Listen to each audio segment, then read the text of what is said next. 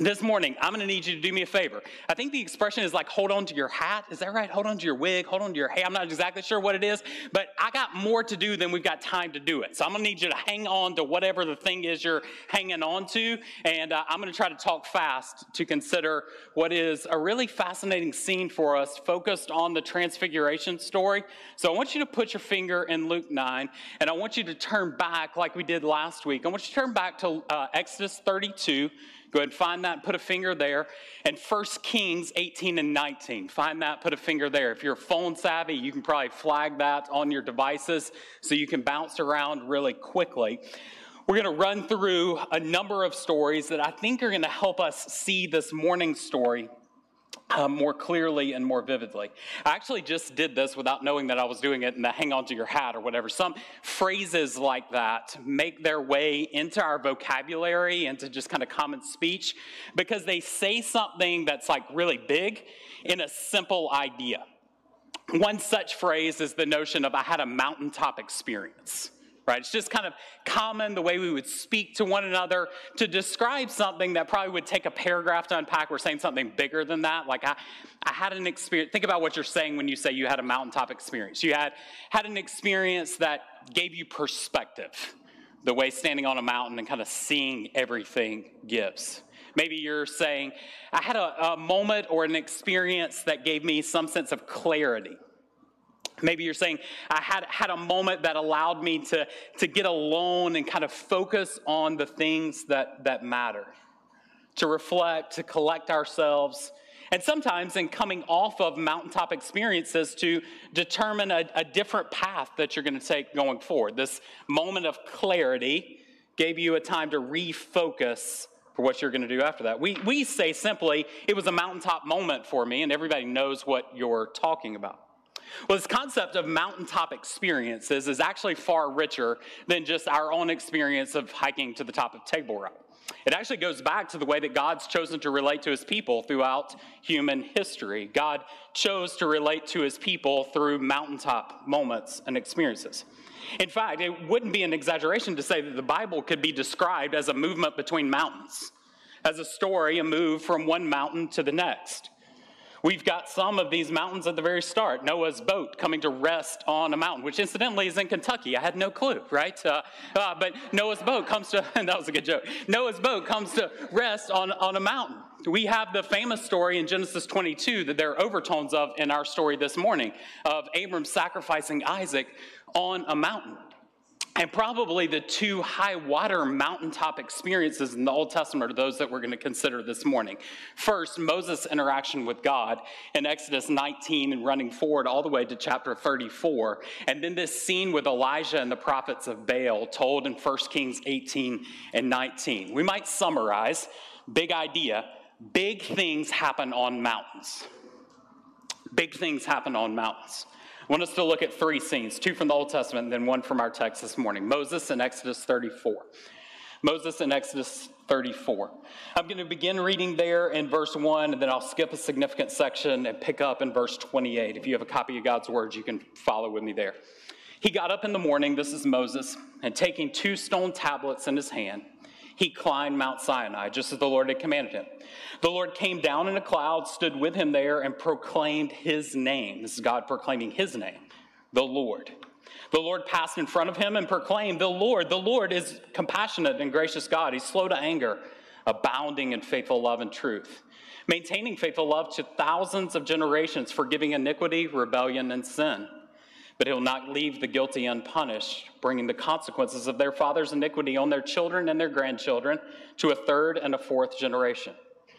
Moses immediately knelt low to the ground and worshipped. Then he said, my Lord, if I've indeed found favor with you, my Lord, please go with us, even though this is a stiff-necked people.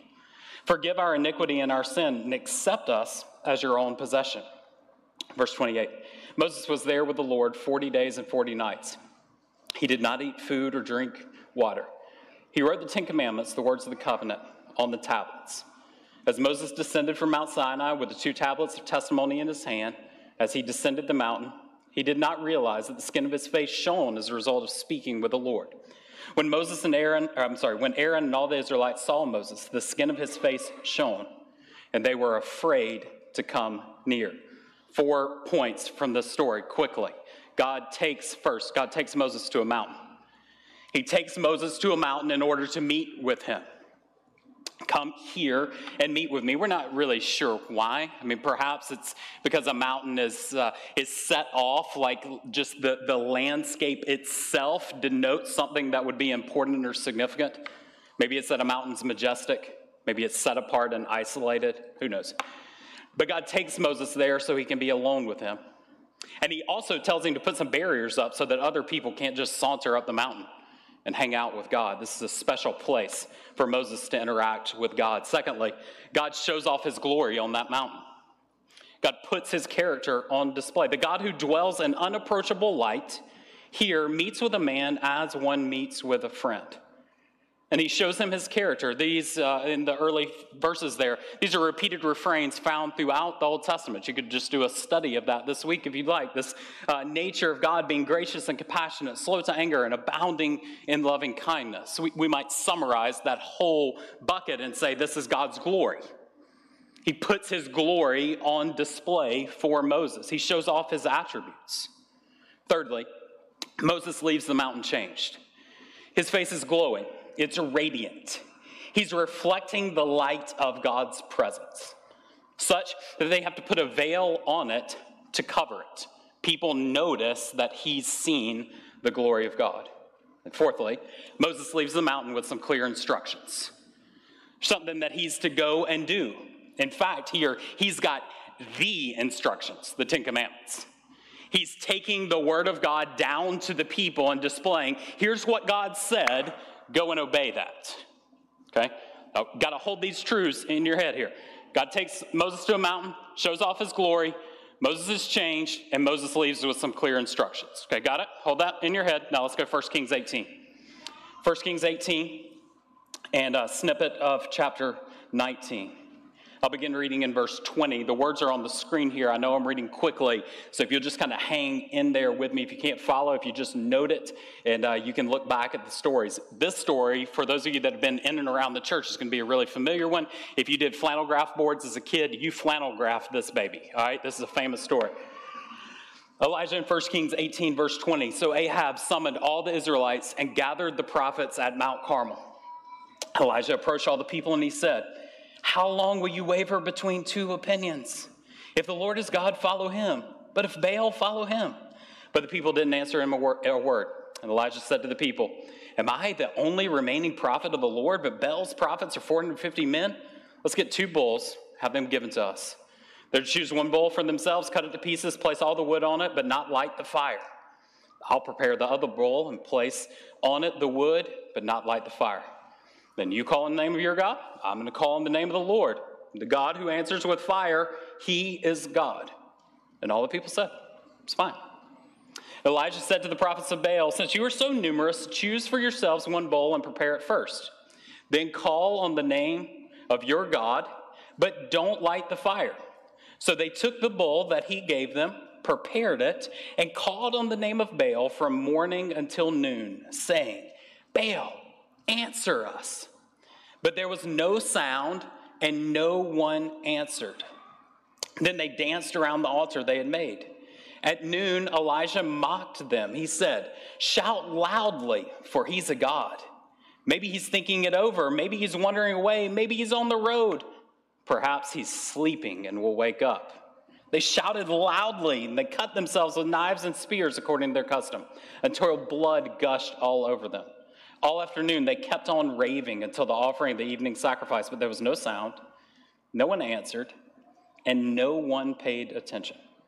Then Elijah said to all the people, come near to me. So all the people approached him. He repaired the Lord's altar that had been torn down. Elijah took 12 stones according to the number of the tribes of the son of Jacob, to whom the word of the Lord had come, saying, Israel will be your name. And he built an offering with the stones in the name of the Lord. Then he made a trench around the altar, large enough to hold about 4 gallons. Next, he arranged the wood, cut up the bull, placed it on the wood.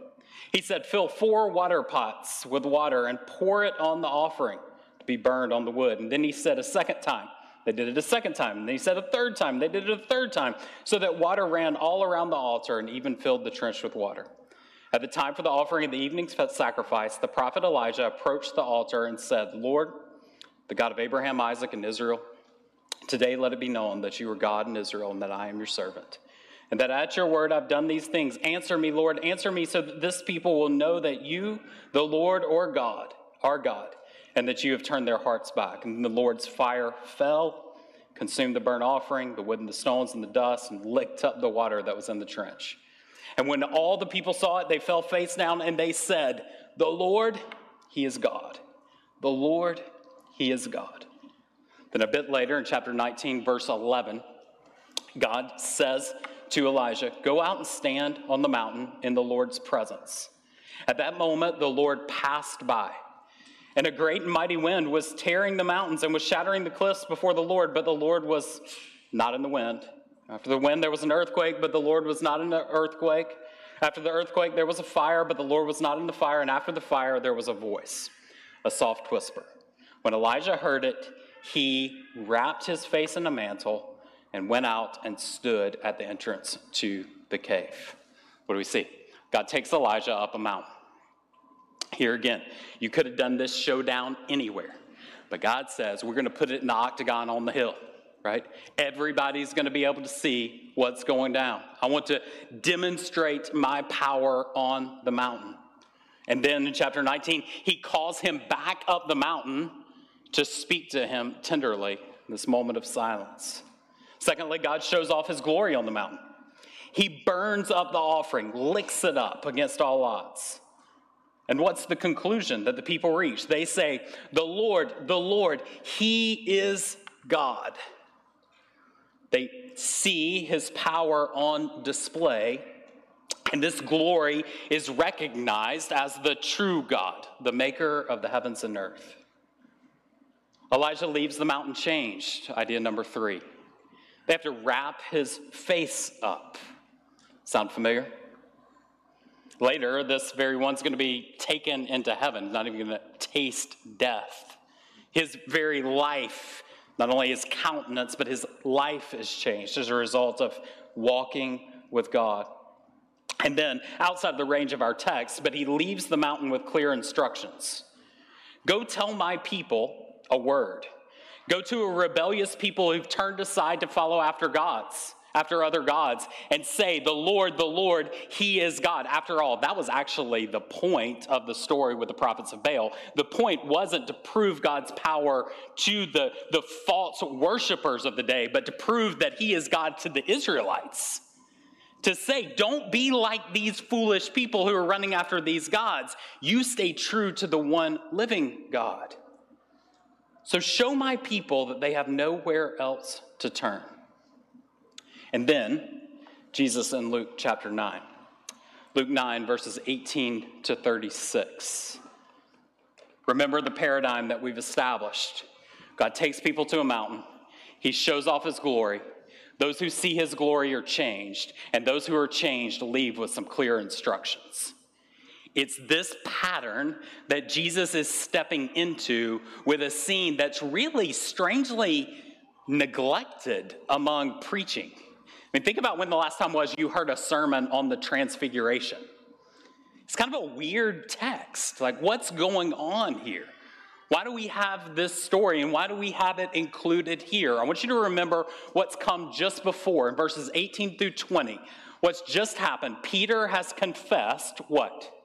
This is God's Messiah. You could think, I don't think it's a stretch to think, the same conclusion that's reached in 1 Kings 18. The Lord, he is God, is the conclusion that Peter reaches in chapter 9. Jesus is God. And now we're going to see that on display. Verse 28. About 8 days after this conversation, he took Peter, John, and James and went to the mountain to pray. And as he was praying, the appearance of his face changed, and his clothes became dazzling white. Suddenly, 2 men were talking with him, Moses and Elijah. They appeared in glory and were speaking of his departure, which he was about to accomplish in Jerusalem. Peter and those with him were in a deep sleep. And when they became fully awake, they saw his glory And the two men were standing with him. And as the two men were departing from him, Peter said to Jesus, Master, it's good that we're here. Let's set up 3 shelters, one for you, one for Moses, and one for Elijah. Not knowing what he was saying. While he was saying this, a cloud appeared over them and overshadowed them. And they became afraid as they entered the cloud. Then a voice came from the cloud saying, This is my son, the chosen one. Listen to him. After the voice had spoken, Jesus was found alone. They kept silent, and at that time told no one what they had seen. Jesus takes his disciples to a mountain.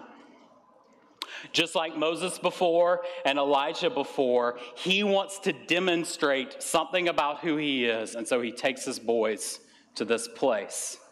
This is a big juncture in the book of Luke. In fact, it's you might see it as the path turns very clearly here. If you've ever been on an extended hike, you know the trail markers. You turn here and you're going to go for 15 more miles. If you detour here, you're going to go for a half mile and get to the parking lot. This is a big detour point.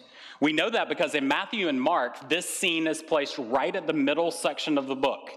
It's right before the text turns to the story of the crucifixion, death, burial, and resurrection of Jesus. Luke brings it up to Luke 9. It's not at the midway point of his book, but it is at the same scene. Everything that follows Luke 9 and this story is going to be a beeline to the cross. It's going to be a sprint to the cross. It's going to be, if you look in Luke 9:51, when the days were coming to a close for him to be taken up, he determined to journey to Jerusalem. And all that follows from Luke 9 forward is going to be tracing this beeline to Jerusalem, where he's ultimately going to be crucified. And so Luke wants to hold up for us not only the testimony of Peter that Jesus is the Messiah, but in the transfiguration to show that, yes, that testimony is right. And even though what's going to come in Jerusalem is not what you would expect from the exalted Messiah, what has happened here is going to be so etched in your bones, at least the hope is, that all that comes following this is going to begin to make sense. They go up in the mountain in a cloud, just like before. A sign of God's presence descends in that place. If you're Peter and James and John, you know the story, which they do. You go to a mountain with Jesus, and a cloud envelops the mountain. This is an edge of the seat moment, right? It's like, this is what Moses did. This is what Elijah did. And now here we are. What's going to go down? We're about to have another mountaintop moment with God, and that's actually exactly what happens.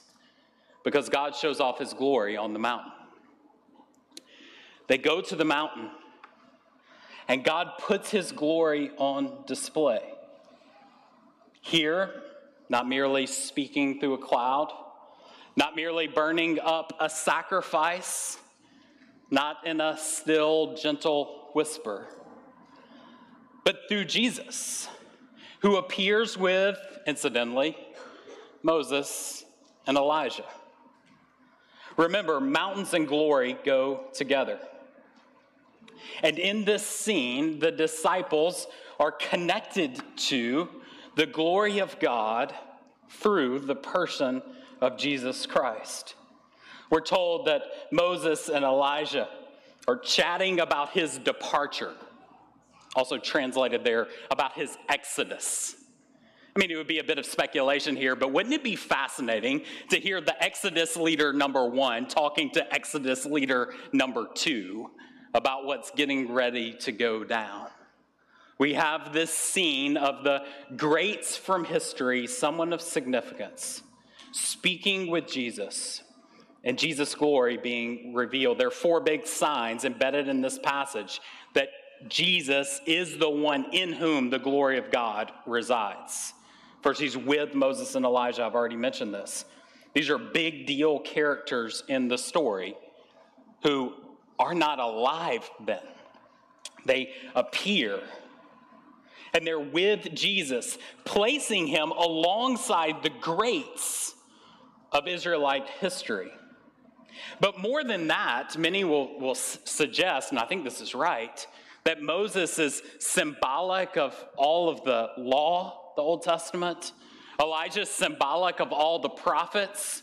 So when we get to Luke 24 and Jesus says, hey guys, I want to tell you something. All the law and the prophets were pointing to me. This scene at the Transfiguration is putting that on display. Moses and Elijah were preparatory for the coming of Christ. Secondly, he's white. Radical white. A sign of purity still to this day. And something, I mean, if you've ever been to Middle Eastern culture, I mean, you just don't wear white there. It gets dusty. It gets dirty. It shows all that is around. So his appearance, this radical white that Luke goes out of his way to say, I mean, you can't even create here on this earth, demonstrates the purity, the holiness that is Christ. His glory is seen vividly. Thirdly, light.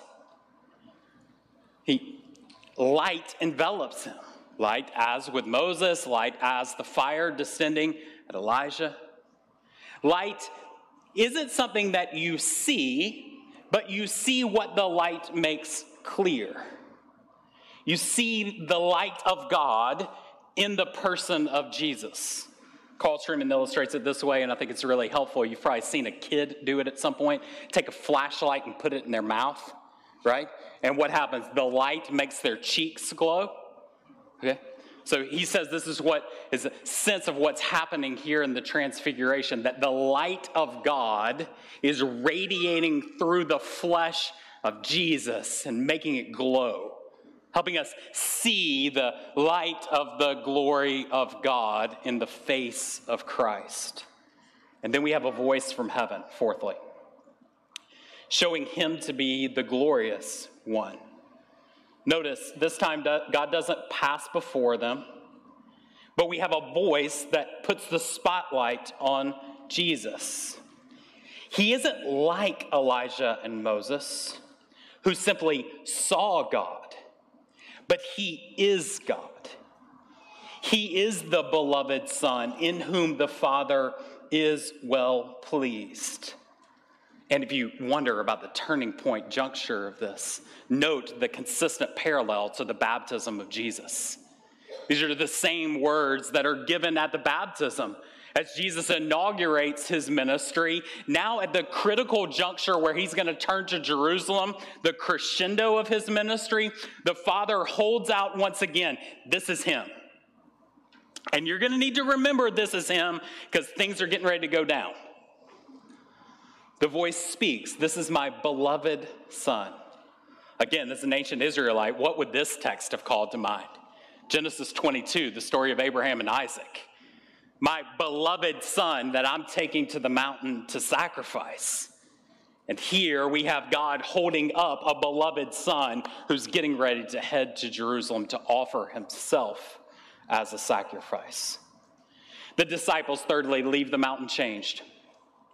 Like Paul on the road to Damascus, the light of the glory of God seen in the face of Christ is transformative. They're first terrified. It's angelic. The language is similar to the shepherds, to the angels when the incarnation happens, when Jesus' birth is announced. They see this display of the beauty of Jesus, his glory being displayed, and they're terrified. And then they concoct a scheme. Hey, let's just build some tents and hang out here a while. This is cool.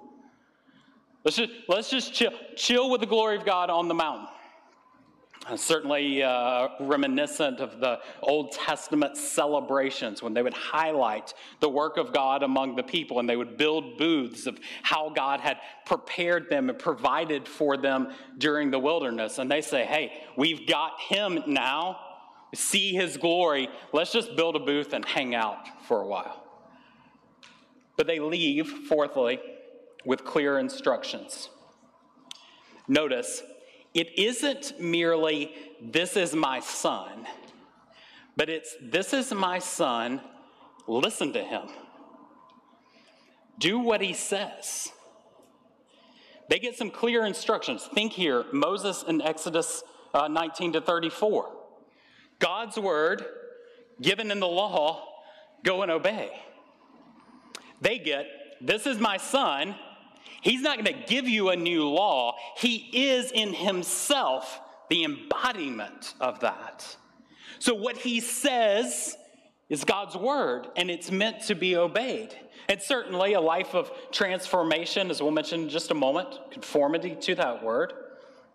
But it seems here more the focus is on listen to what he says about his coming death.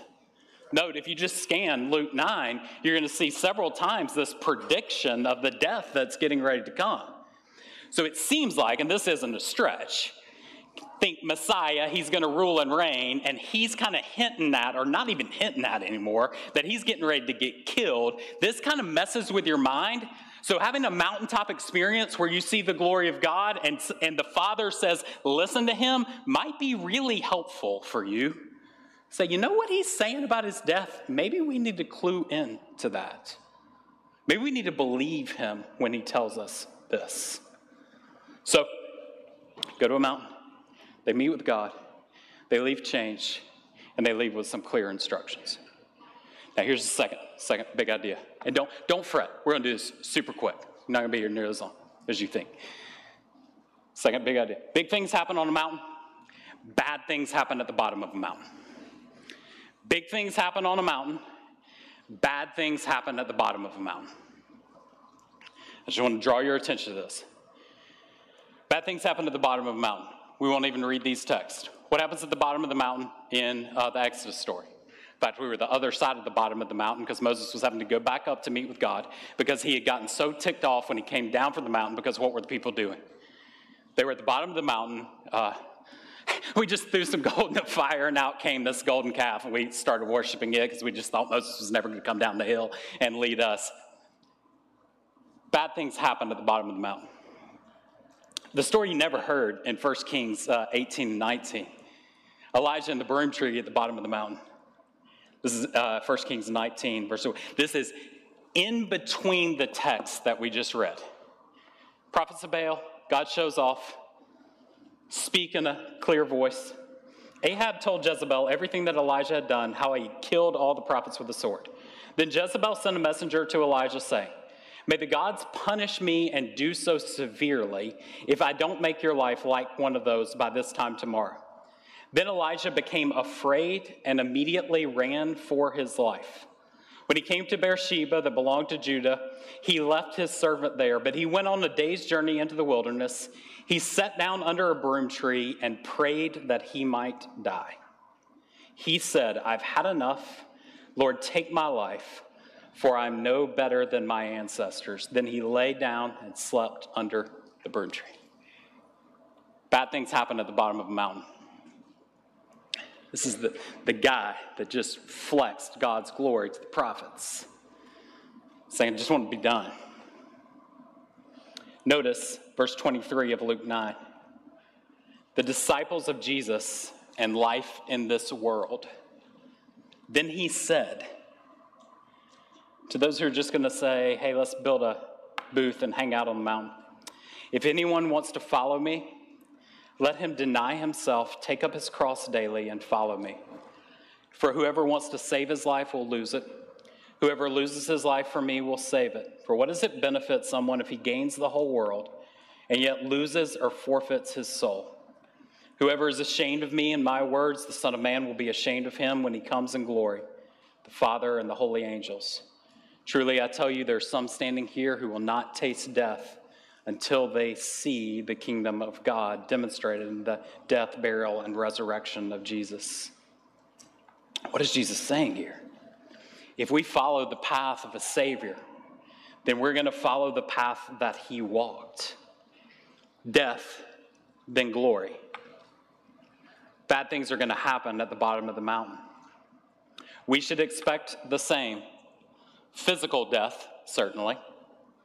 Our lives and our bodies will break down, decay. But also here specifically, death to self. We're going to have to die before we die. It's a warning that life at the base of the mountain is going to be death. We're all going to die. Physically, and for those who want to follow after Christ, spiritually. Our life is going to be one of consistent death. It's no wonder then that this language of transfiguration is picked up twice in the New Testament by later writers to describe the life of holiness for the people of God. First is Romans 12:2, the classic text that we would be transformed by the renewal of our minds so that we know what is holy and pleasing, worshipful as unto God. And then in 2 Corinthians 3:18, see if this is not transfiguration dripping all over it. We all, with unveiled faces, are looking at the mirror at the glory of the Lord and are being transformed into the same image from glory to glory. This is from the Lord, who is Spirit. Believers, those who have seen and tasted the glory of God in the face of Christ, are transfigured. They are transformed. And the form by which that transformation takes is a radical death to self, a willingness to die before you die, to your desires, to your loves, to your selfish pursuits, to your sin patterns, such that you would forfeit your life for the sake of the glory that is to come. Why in the world would anyone be willing to do that?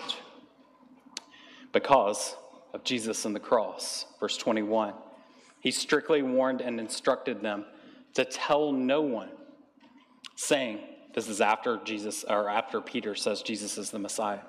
It's necessary that the Son of Man suffers many things and be rejected by the elders and the chief priests and the scribes and be killed and raised on the third day. Jesus has greater work to do than chilling in a tent with a few of the disciples. He is following the path that followers of Jesus will walk.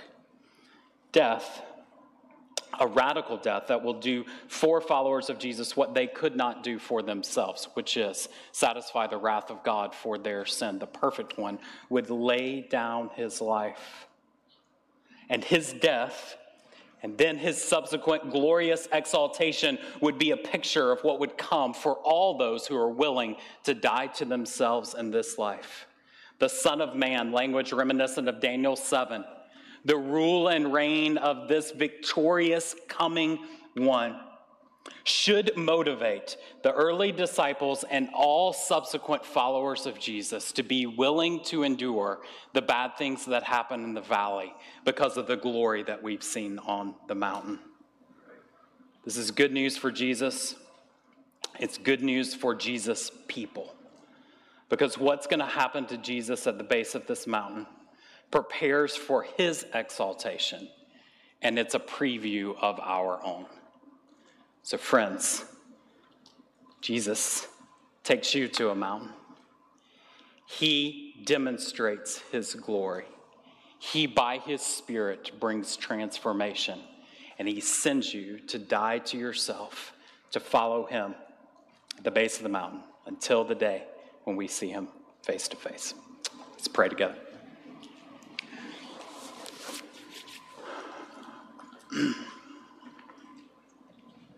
Our Father, we thank you for mountaintop moments. We thank you for moments in our personal history when you've been good to us to show us who you are, what you've come to do in the world. We thank you for your church and the way that your word holds out for us your glory in the face of Christ consistently week after week. We thank you that a God who dwells in unapproachable light would descend to meet with us, would put your character on display for us in a way that we can comprehend, and that glory would change us, that it would be transformative. And not transformative in the exalting sense, that we would rise the ladder of success in this world, that we would emerge victorious here and now, but that glory provokes in us a willingness to die, a willingness to endure the bad things in the valley, knowing that as you went through Christ, we too will go, that the path to exaltation will be a path of death. Would you empower us to that end this morning as we sing and think about you? Would the beauty of a crucified Jesus be transfiguration-like for us? Would it change our countenance such that just on a random Sunday in Greenville, South Carolina, we would leave having met with you and being compelled to obey you? We ask that for the sake of Jesus. Amen.